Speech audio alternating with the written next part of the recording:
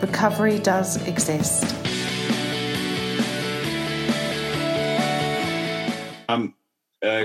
Who am I? Well, I'm Chris Stewart. What am I? I'm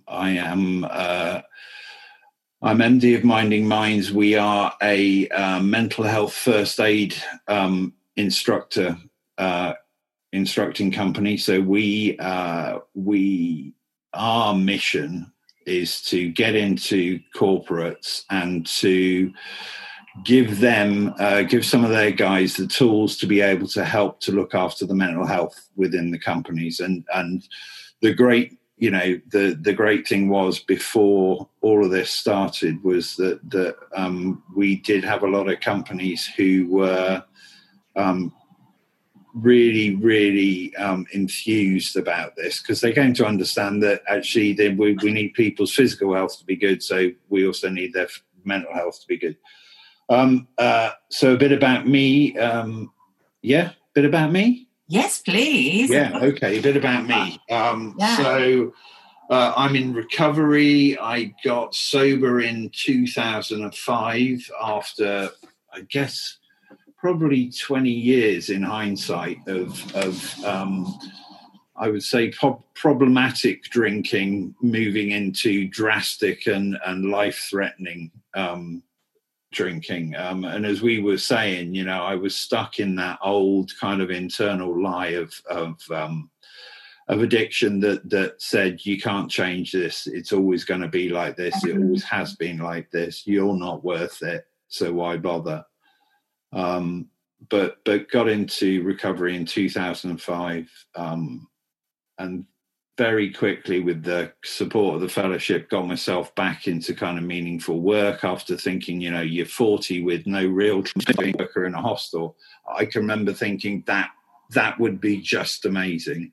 But as you know, recovery is kind of better than that, and took me to different and kind of more exciting places. I was lucky enough to work with Turning Point and the NHS to set up the first alcohol-specific treatment program for West Berkshire, to open that, and that's now up and running. But then when I came back in 2017, I saw the opportunity to work in mental health, which is close to my heart. I drank on top of a misdiagnosis of bipolar disorder, and I drank on that for 20 years. And when I got sober, so the drinking went away, but I kind of got sober and went, oh my God, I've still got bad mental health.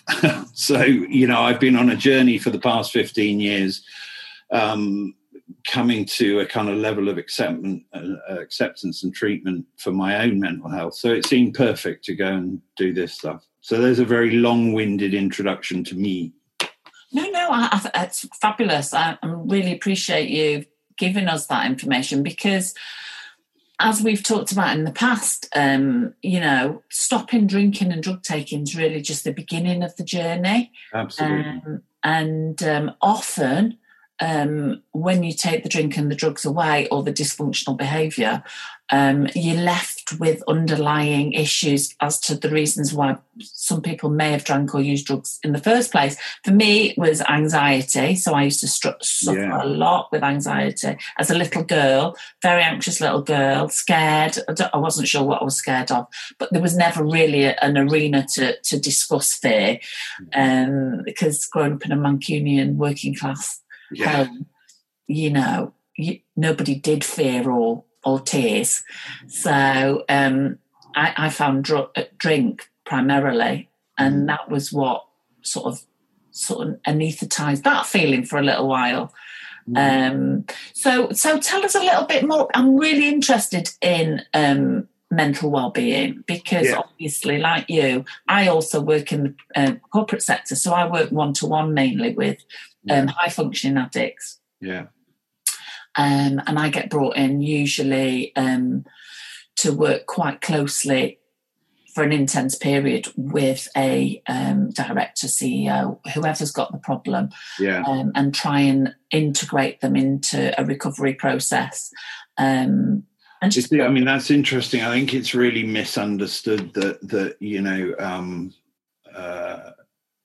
I heard somebody describe kind of mental health and addiction as an equal opportunities mongrel, in the fact that it can affect anybody at any level.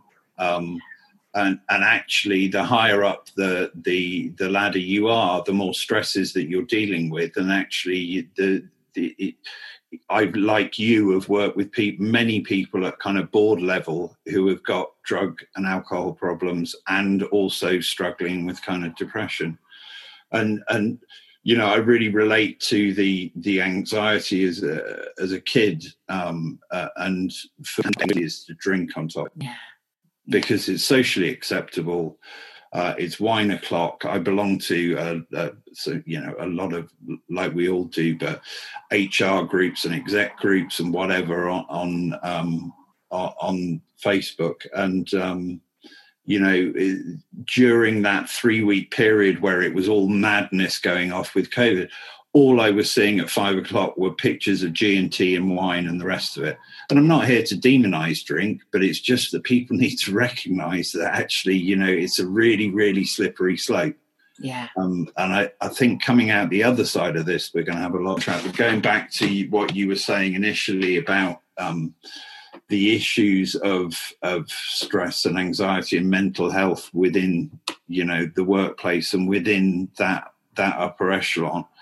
I mean, just to explain the idea of mental health first aid itself, it started in 2000 back in Australia. They come up with some great ideas, the Aussies, and was basically a lady who worked in the healthcare system who came back and said, look, I keep seeing people getting saved from cardiac arrest, that their, you know, major bleeds have been staunched and people are bandaged properly and the rest of it. Why aren't we doing this with mental health? So the idea of mental health first aid was kind of brought up.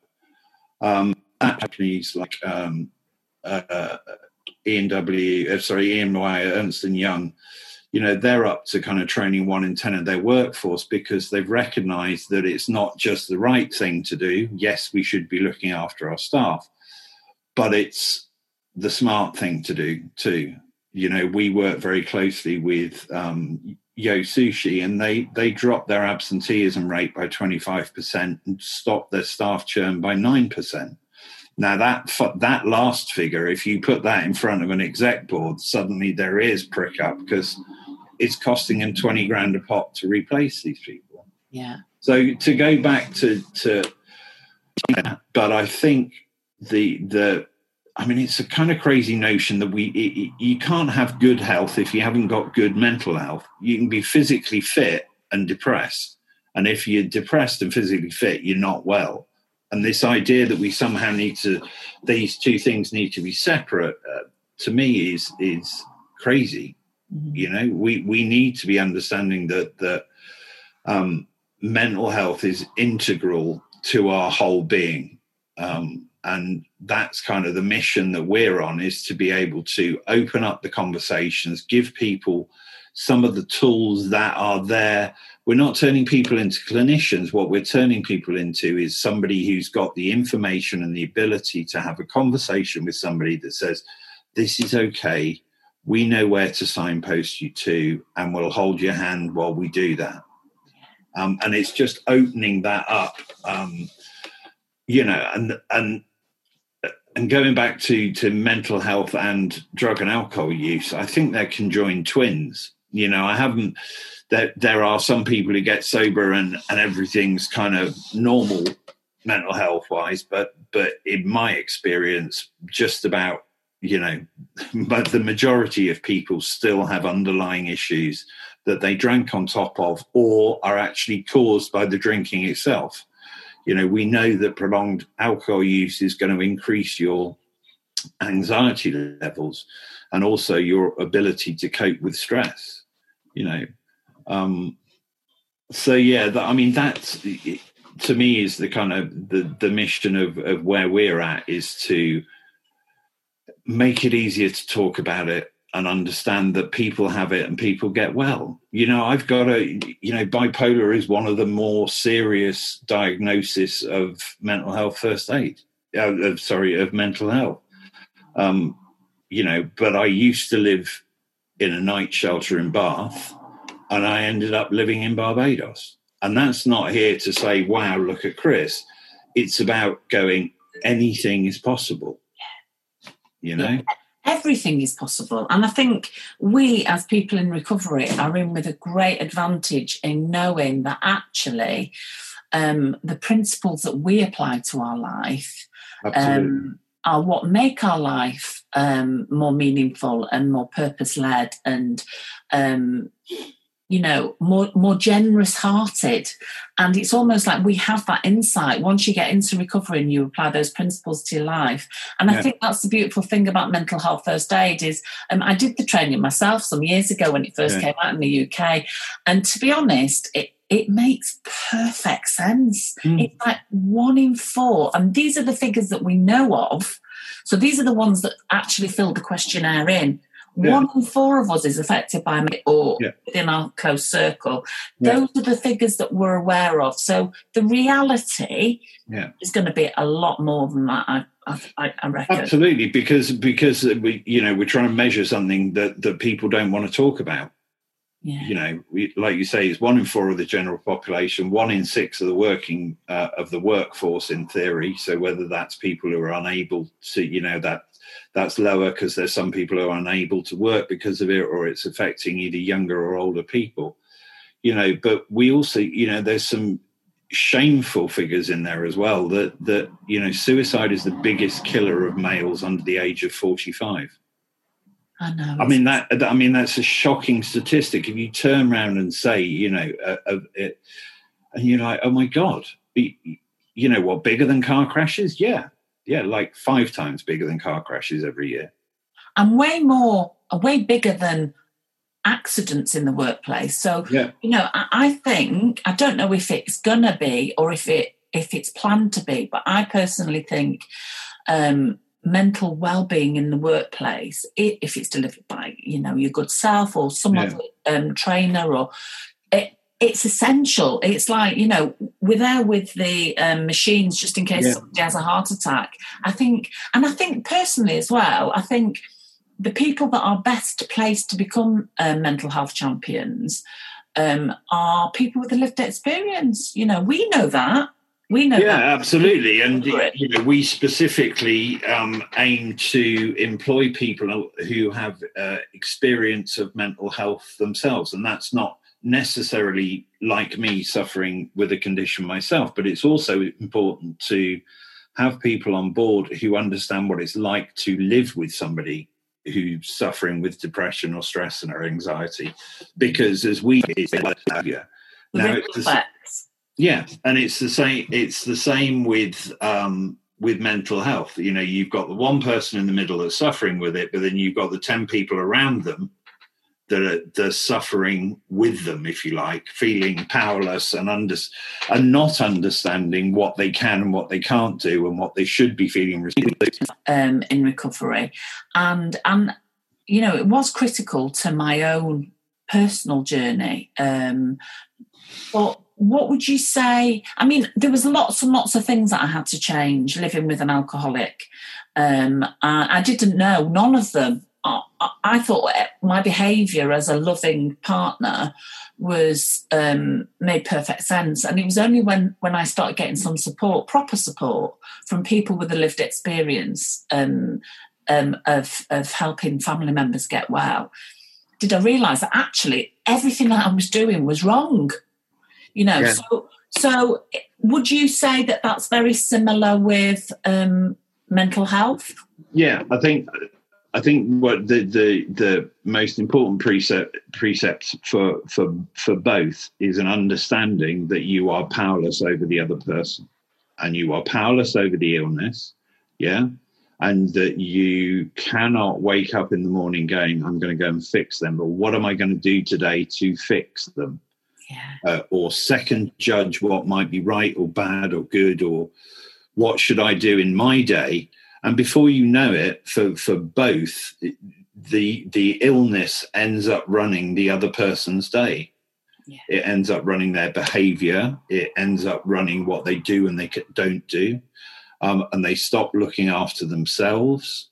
You know, one of the greatest things I always say to people is that, you know, there is a reason that there's an instruction on the airline card that says put your own oxygen mask on first. Yeah? Because if you're not doing that, how the hell are you going to help the other person? And that applies to, you know, to this in exactly the same way. You need to look after you. And if you look after you, you stand a better chance of looking after the other people. And by all, and it was to disappear.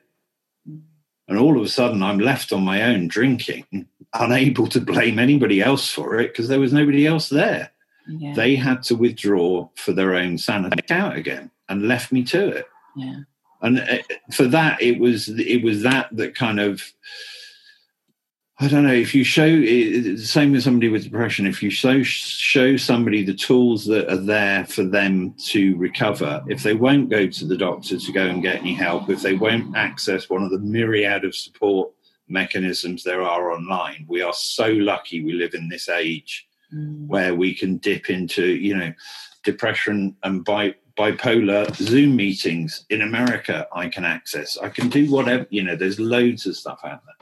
But if the person isn't doing that, you can't make them, and you certainly shouldn't feel responsible. Yeah, absolutely. So if there's anybody watching this and they're living with somebody who's struggling with mental health, what would be your top tips? I mean, obviously, I know you're not a doctor, and I know you're not, you know, you'd always say go to the doctors first and foremost, because that's really important. But if you were going to give, as a family member living with somebody who might be displaying mental health issues, what would be your top tips as a starting point? So it depends on what we're talking about. I mean, if I talk a minute, say, about anxiety, I think anxiety is a very misunderstood and quite glib term that, you know, you and I say we were anxious as children. I don't know about you, but it was an all-encompassing, very debilitating experience that meant that the world for me was an incredibly scary place. And very difficult to deal with. And I think anxiety, amazing chemicals internally. I very creative, but we went through. It's almost like a gift that we can pay forward. But like you said, you know, I think the beginning of the journey is admitting that there is a problem. I think that's critical. A lot of people don't want to be mentally ill. It's like, no. You know, I don't want to have depression. So they think that they can just dismiss it. Yeah. And it's not as simple as that, is it? Yeah, and I'll just work my way through it and pretend that it's not there. You know, the reality is that, you know, you get full-blown depression. It's a bit like flu. You're not getting out of bed. You're not showering. You know, you're not doing your normal day-to-day tasks, and it becomes incredibly debilitating. So, you know, to catch this stuff early on, you know, to be able to say, okay, I've had a persistent low mood, you know, for at least 2 weeks now, if not more, then maybe I need to do something about it. Now, also accepting that what we're going through at the moment, you know, and one of my greatest fears at the moment is how are we going to look after the guys who are on the front line at the moment? You know, I've got a friend, if not months. At the end of this, when that stops, my greatest fear is that there isn't going to be the capacity there to be able to look after these guys. Yes. Because when that settles and the quiet comes, for me, that's the danger period. That's when we're going to start seeing PTSD. We're going to start seeing depression. We're going to start seeing anxiety, because, you know, the human body and mind isn't built to go through what these guys are going through at the moment. And they're operating in trauma, aren't they, at the moment? They're operating on adrenaline that actually that's been created because of the awful situation that they're in. I really hope and pray that the NHS and all of these other, because it's not just the NHS, you know, it's the emergency services, it's you know, people even in Tesco's, you know, frontline staff in Tesco's, bin men, you know, these people are dealing with on the front line, And they're operating in fear. They're operating in fear on a daily basis, whether you're stacking a shelf in Tesco's, worried about whether you're going to take it home and give it to your mum. Whether you're a nurse on the front line, whether you're the ambulance driver, whether you're the girl in the nursing home. I know, it's awful at the moment. They don't have protective clothing. It's like unbelievable, really. It's terrible. To be able to support these guys afterwards, I'm just so fearful, obviously having a kind of mental health mind on it all, that like you say, once the adrenaline stops, that for me is the real danger time, whether it's them picking up the booze to cope with it, whether it's slipping into depression, PTSD, or the rest of it. I did think about checking out a petition to the British Association of Counsellors to see whether we could get some people to pledge a few hours to help these people. I think that's a really good idea. I think, or you know what? I mean, I'd be interested in you sharing as well that the Zoom meetings that you were talking about in America. You know, even if somebody just set up something like that here, you know. I mean, we're so blessed, again, to have recovery and the fellowships that we're involved in. I mean, they've been online for 3 weeks. We've got support day and night. You can actually go to a 12-step fellowship meeting every hour if you want. From various fellowships. But wouldn't it be amazing if somebody thought, you know what, we need to set this up in preparation for the aftermath? Absolutely. I think for us, trying to find a way that we can support we know what's coming. So let's try and find, a safety net for them that's able to catch as many as possible. The other side of it, I think it's a great idea. So we ought to go away, have a think about how we could do something, and maybe try and get something together. I think it would be brilliant. Put our heads together. And do you know what I've discovered in this period? I mean, I've known this for a long time. Social innovation is going to be absolutely paramount during this time, but after this time too. And when I say social innovation, I mean people thinking outside the box.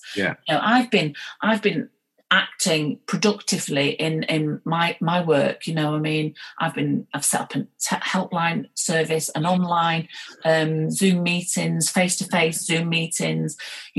All of these things I've never offered before, but now it's needed more than ever. And social innovation afterwards is going to be critical, because there's going to be so many people who have lost their jobs, who do need to help themselves, but also wouldn't it be great if we could, use social innovation as a way to give people a purpose-led career, where they could actually go, what? All of this experience that we've been through won't go to waste then. I think that if we use this experience properly and this situation, that some amazing things can come from it. I really do believe that in my heart. I really do believe. It's really funny you say that. I mean, once I'd got over the initial, we had a massively full order book for the rest of this year, and after 2 years of building the company, it was looking at. Once I'd got over the fact that all of that had disappeared, like you, I am a great believer that for anything to happen, you need a vacuum first. You need a void for something to come out of it. And it feels like the whole country's been given space, to look at itself, to be with its family, to reevaluate. I think just the whole world, let alone this country. And out of this, I think really good stuff will come. And I'm not minimizing the fears of what people are going through or the struggles or the rest of it, but there's got to be that hope that, something's going to come good out of this. It can only be that. I mean, there's been some awful situations, some terribly sad losses of life, and but from it, I mean, I've been apart from the work that I do in the corporate sector, I run a project in the community which is an introduction to social enterprise. Right. So I've been helping people for the last 7 years in recovery, I offer people in recovery a free place on my program, where I teach them about setting up social enterprises, so socially innovative businesses. Yeah. And I know that people with a lived experience of change at the heart of any business is like a living, beating heart. It's like it's the lifeblood that can run through it, and it's so attractive, and it offers not just attraction to people who may need that support, but also or employment, but also it destigmatizes all of the things that it's so important. Not just recovery from substance misuse, but recovery from mental health. For us to see that actually people can do some amazing things and set up some amazing creations from that journey. I mean, at the end of it, the full 2-day course of the mental health first aider course, I deliver a course and I deliver it as a professional. I would do whatever, but my closing remarks always is that you need to understand, we've looked at bipolar disorder and this and the rest of it. I said, you need to understand that recovery is probable and possible because this guy used to live in a night shelter, had bipolar, was this and the other. I do this now, my own company, I've lived in Barbados, because this message of recovery, both from mental health and from addiction, it's not going to, stuff's not going to change unless we're out there going, this is possible. Absolutely. And people need examples, don't they? They need to see that actually, I don't know about you, but I mean, I had very stereotypical images in my head and conveniently of what an alcoholic addict was, and for me, stereotypically, it was somebody living on a park bench. It was somebody living, or in a tent, or, somebody who had no family. I had very clear pictures of what that active addict looked like. And the fact of the matter is since I've worked in this field, I've realised that actually, and the statistics show that is the minority of people with addiction problems, that the majority of people with addiction problems are actually high functioning and still in employment. Yeah. And that was the majority of it was interesting when we moved from a drug-only treatment service where it was 80% guys, 20% women, virtually all unemployed. Once we opened the alcohol service, we looked at the figures at the end of 6 months, and it was 55% women, 90% in work, and virtually all of the 45% of the guys were in work themselves as well. So it was it was mainly wine o'clock drinkers that were starting at 5 p.m. as soon as they got home from school and were drinking around the clock. There were others that were kind of, drinking more, but virtually all were what, as you would say, were high functioning. And again, my experience of volunteering in the community is that services, particularly, I don't know about anywhere else, but particularly in Brighton, weren't set up to be as inviting to the high functioning addict. It was very much aimed at marginalised groups. So even still I get calls all of the time. I don't know what people think. I think people think I run a treatment centre of some variety, which I don't.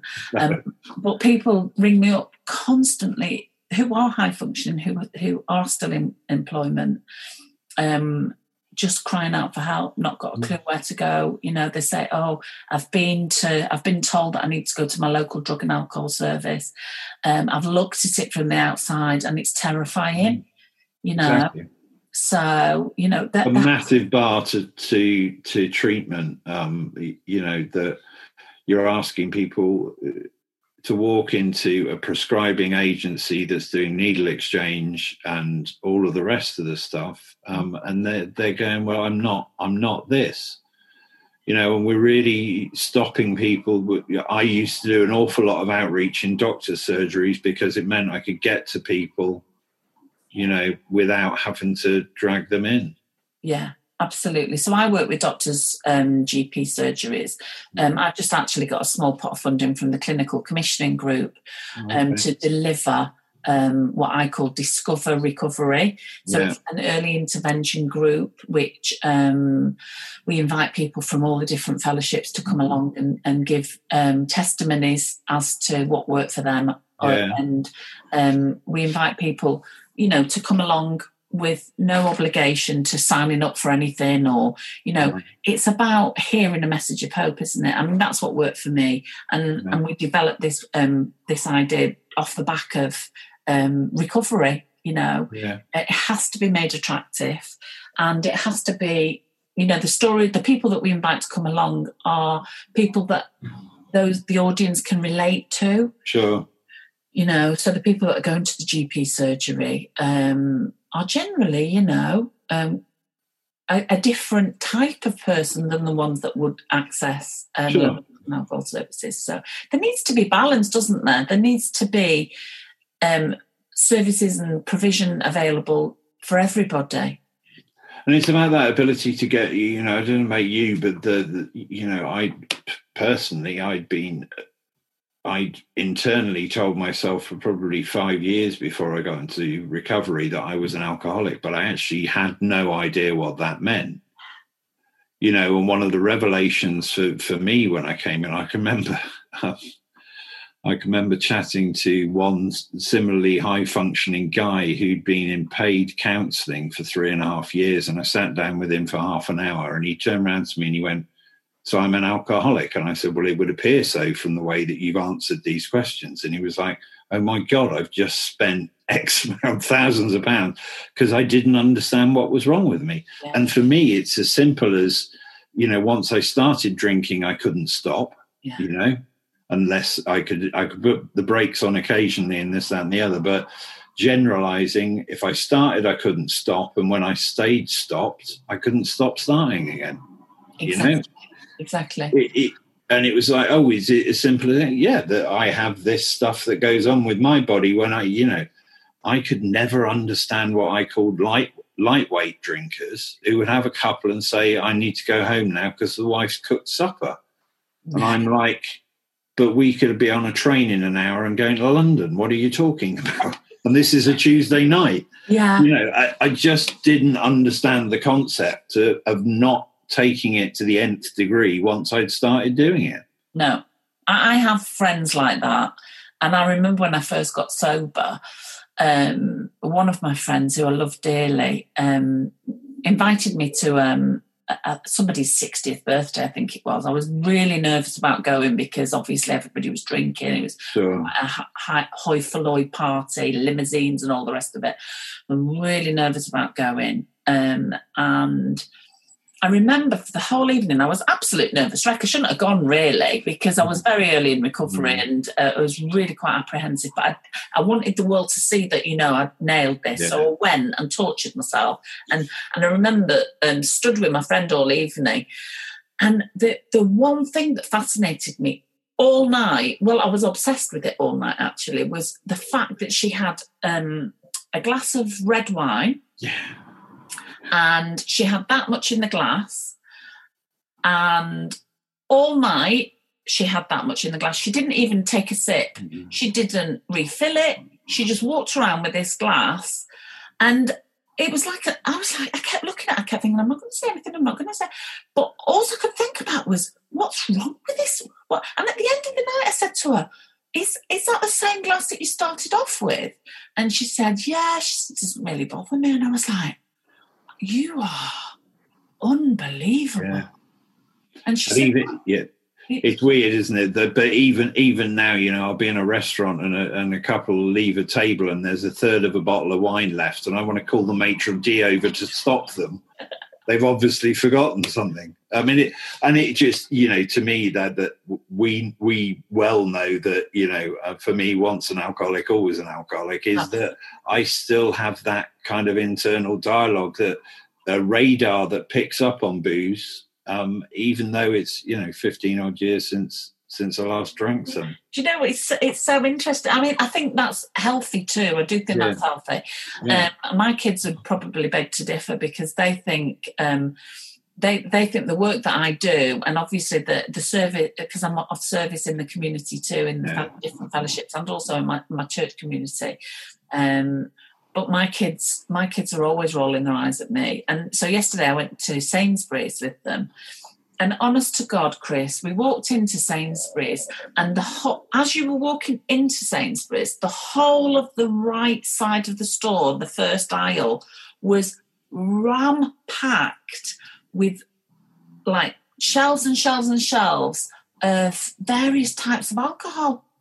And I was like, oh my gosh, look at all the booze. I mean, it was positively encouraging people. Offers are on, this was on. And it wasn't just the one aisle, it was like aisles and aisles of it. Yeah. And I thought, what chance have people got? Well, it's it's the Western world's drug of choice, alcohol, and it as we know, I think it was Professor Nutt, the guy who was the drug czar for the Labour government. He put alcohol through the same 16 criteria that we use to class other drugs in, like heroin or whatever. And he put alcohol through these same 16 criteria. And he said it came out as a class A with more social damage than heroin. Oh, gosh, for sure. So to you don't walk into an A&E on a Friday night, and get millions of stoners in there. I'm not saying that any drugs are better or whatever. It's just to understand that the social damage from alcohol is enormous. It is absolute. And you know something? I was talking to my friend yesterday, Denise Welsh, who we did an interview with. Yeah. And she's been, I think she's coming up for 18 years in recovery, very soon. Yeah. And she said, or it might be 8 years, I can't remember. It's one of the two. But she's a good friend. And she said, you know what? Alcohol is one of the only drugs that it's socially unacceptable not to take. So, when I first started off in recovery, I didn't tell everybody. My husband was in an acute psychiatric hospital at the time. I wasn't. It wasn't sort of like top of my list. It was like nervous wreck.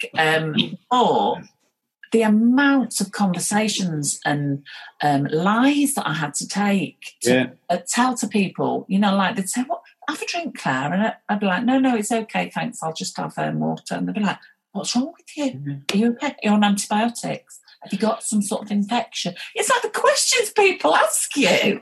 It's like, if I offer somebody a cigarette and they say no, I don't turn around and say, "Would you like a pipe?" Yeah. Cigar, maybe? A roll up? It's like, really, I don't want to drink, thank you. And this kind of foisting it on people and turning around and almost being mistrustful of people. Mind you, if anybody I knew stopped drinking when I was drinking, I didn't want to know them.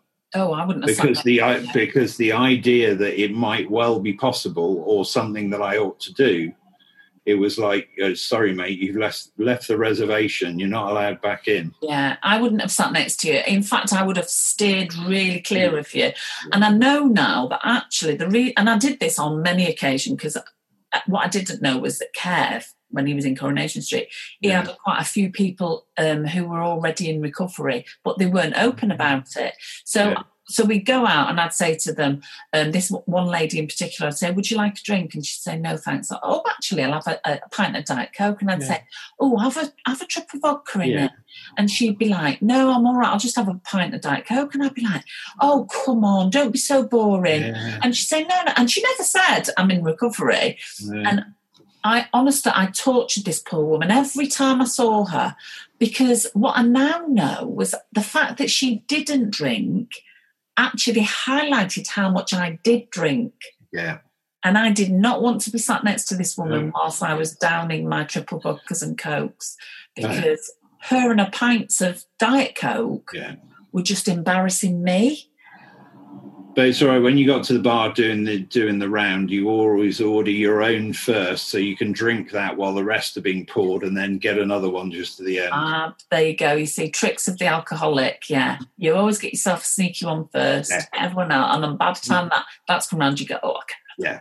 I used to drink half pints of wine. Yeah. And tell everybody it was wine and soda. Yeah. Yeah, it wasn't. It was like 2 large glasses of wine in a glass. It's madness. But we were normal. And you came, did I hear you say that you came in through the family fellowship? I came in through the family fellowship because obviously I wasn't that bad. No, obviously wasn't that bad. I only started drinking on a Thursday and finished on maybe a Tuesday or a Wednesday.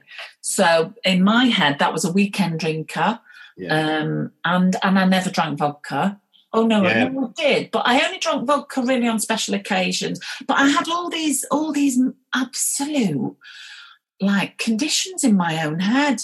But because I was married to an alcoholic, it was a very high pedestal I put myself on, and it was a long drop. I'll tell you when I fell off that pedestal. But I used to sit pointing the finger at my poor husband, blaming the way my life had turned out. Well, I mean, sadly enough, my first wife and my son's mum, who was a nurse, I got this stuff early and was chaotic by the time I was 30, and we split up when I was 30. And unfortunately, she passed away from this because I never thought she was that much of a bad drinker. Well, she wasn't when you compare it to what I was doing at the time, but then remove me from the household and all of a sudden you're left with one alcoholic. And that's, I think, the difficulty that people have, isn't it? When a partner gets into recovery, then you've only got your own drinking to look at. Oh, and it's terrifying. I mean, I'm so grateful that I did come in through the family fellowship. Sure. Because it was only through them teaching me about learning to love myself first and foremost, and really sort of drilling that in, that I actually started to care enough about myself to listen differently when I went to those meetings. Because for a long, long time I went to the family groups waiting for them to give me the secret how to stop Kevin drinking. Yeah. And I was sit there with bated breath. And nobody ever did. Nobody ever told me anything. They just shared their own experience, strength and hope. But what happened to me was the more I went, the more encouraged I was to start loving myself. And then when you start loving yourself, you start to hear things differently. And I started to hear people talking about how their wives' drinking was really, really, chaotic and this. And I started to identify with the partners that were being talked about. And I used to sit in meetings thinking, I'm sure this isn't right. I don't think I should be identifying with his wife, who's actually an alcoholic. And this little old lady I used to sit next to, she used to sit knitting. And I remember nudging her one day at the end of the meeting going, oh, God, that fella again, talking about his wife, what she's like when she's drunk. He could be talking about me. And trying to make light of it, so she would laugh with me. And she didn't. She just put her knitting needles down and she looked at me and she went, how long have you been coming, Claire, to these meetings? And I went, for nearly 2 years. And she went, yeah. She said, and for nearly 2 years you've been coming and you've been blaming your husband for the way your life's turned out. She said, because he's got a drink problem. And so I said, yeah. I said, he's still got a drink problem. He's a pain in the backside. And she went, listen to me. She said, every time you point that finger at your husband and want to blame him for the way your life's turned out, she said, there's 3 fingers pointing at you and one at the solution. She said, you're the only one you can do anything about, and you can only do that with outside help. Yeah. She said, now get your act together. She didn't actually say get your act together. She said, get your shit together. Yeah. She said, if you're identifying with that man's wife, she said, that man's wife is an alcoholic. She said, you need to go to Alcoholics Anonymous and you need to go and listen. She said, because it sounds to me like you could have a problem yourself. Yeah. It's amazing, isn't it? I did know, deep down I knew. Yeah. But she was the first person, I think, that had ever told me the truth. Yeah. and the first time that you'd been able to hear it as well. And that's the thing, isn't it? You know, I heard the saying, you know, I first came into a fellowship when I was 30, and I hung around for 3 months, and I kind of nodded in all the right places and laughed at what I thought were the right jokes, and then ran the hell out as soon as the meeting had finished. And after 3 months feeling very well, I thought I'd kind of test the water as to the philosophy that is the first drink that does the damage. So I had a half pint of beer, and do you know what? Nothing happened. And 2 days later, when I had 2 pints, nothing happened. Yeah. And I was sure that I'd kind of cracked it. But a week later, when I went into blackout, lost my job because I'd been abusive at work, lost the house that I lived in, and ended up in a night shelter. Yeah. At that point, and unfortunately, that half pint cost me a decade. It cost me my 30s because I didn't fall back in through the doors until 10 years later, when I heard the same stuff, but I heard it. If that makes sense. Yeah. I heard it and I went, oh my God, what? So I just don't drink one day at a time. That's all I have to worry about. And that's that idea of a solution for any situation. You know, I've got chronic depression. How do I deal with it? I deal with it a day at a time. If I need to, I deal with it an hour at a time. Yeah. And I'm kind to myself, and I do the things that suggested, like having a routine, taking some time, doing some meditation, doing some prayer, investing in something creative. You know, why should I learn something where it's never going to go anywhere? Well, you don't know, so just do it. Yeah. Go find something new every day. We have the internet. Go find something new every day. You know, at the moment, I'm posting a new artist that I find every day, and it makes me go and look at new art every day. So I share that instead of sharing my top 10 albums. Because everybody's a bit bored with ABBA revival. I'm really keen on like sharing about the amazing champions that are emerging from this whole. That lady in New Zealand, I love her. Oh, I've not heard of her. What's she doing? The New Zealand Prime Minister is just an absolute. She was just incredible how she dealt with the mass shooting, and then how she's dealt with this. And I've got friends who are literally locked down in New Zealand because they had a command that came out and said, where you are is where you stay. I don't care whether you're a New Zealander or anywhere. If you're in a hotel, you're staying there until this is over. But yeah, she's running around, running breastfeeding in Parliament and just doing an amazing job, and has just turned around today and said all of the cabinet and me are taking a 20% pay cut in solidarity with you guys that are suffering today. So there are some amazing female leaders out there at the moment doing some great jobs when there aren't such good jobs being done by some male ones, not talking about countries. Yeah, no. I know who you mean now. She is amazing. And of all the places, New Zealand is the one place that I would quite happily move to. Yeah. And it's pretty much influenced by the fact that she's such an amazing lady. I would love to just spend some time with her. Yeah, just incredible. And I'll tell you who else has really, really lit my heart up. Is it Captain Tom? Isn't he amazing? Oh, he's amazing. And his daughter. His daughter's amazing. Oh, I haven't seen his daughter. Have you not seen that? She's the one that sits next to him whenever he does an interview. Oh, really? But yeah, so she sort of like relays the message to him, and he's doing his 100 lengths of the drive. It's raised nearly £5 million. And he only wanted £1,000, and he keeps going, this is unbelievable. Isn't I love it. Amazing? I mean, they're the people I want to celebrate. Yeah. I know there's a lot of awfulness out there, but you know what? I just think the more inspiration we can give one another, the more hope we can give one another. And that was the whole purpose of these talks, really, was just to share the good news that, you know what, recovery is possible. And not only is recovery possible, but things beyond your wildest dreams are achievable. Incredible. Once you're in recovery. Yeah, absolutely. You know, just amazing. Some of the things that we get to do, the people that we get to meet. And that's not necessarily the rich and famous. It's that we get to have insight into people's lives, which is just absolutely mind-blowing, that they've done what they've done and they've been where they've been and they've shared what they've shared, and that lives that seem to be the most worth less, or I certainly felt my life was worth less, And I now know that it's worth more. You know, it's not worth less, it's worth more. And that's purely because we get to do this stuff. We get to share hope, you know, on a daily basis. It's not just on here. We get to go and share some hope with people.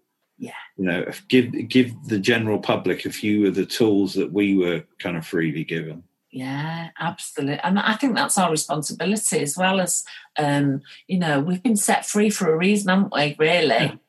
And I'm like you, you know, this stuff spreads into all areas of my life. Yeah. It's like I've been given a gift, and for me, the gift was given not for me to keep, which I did think for a number of years that it was all about me. I didn't get the memo on that one. And then some other wise person said to me, you do realise that the reason why you've been given this gift is so you can give hope to the still suffering. I was like, oh.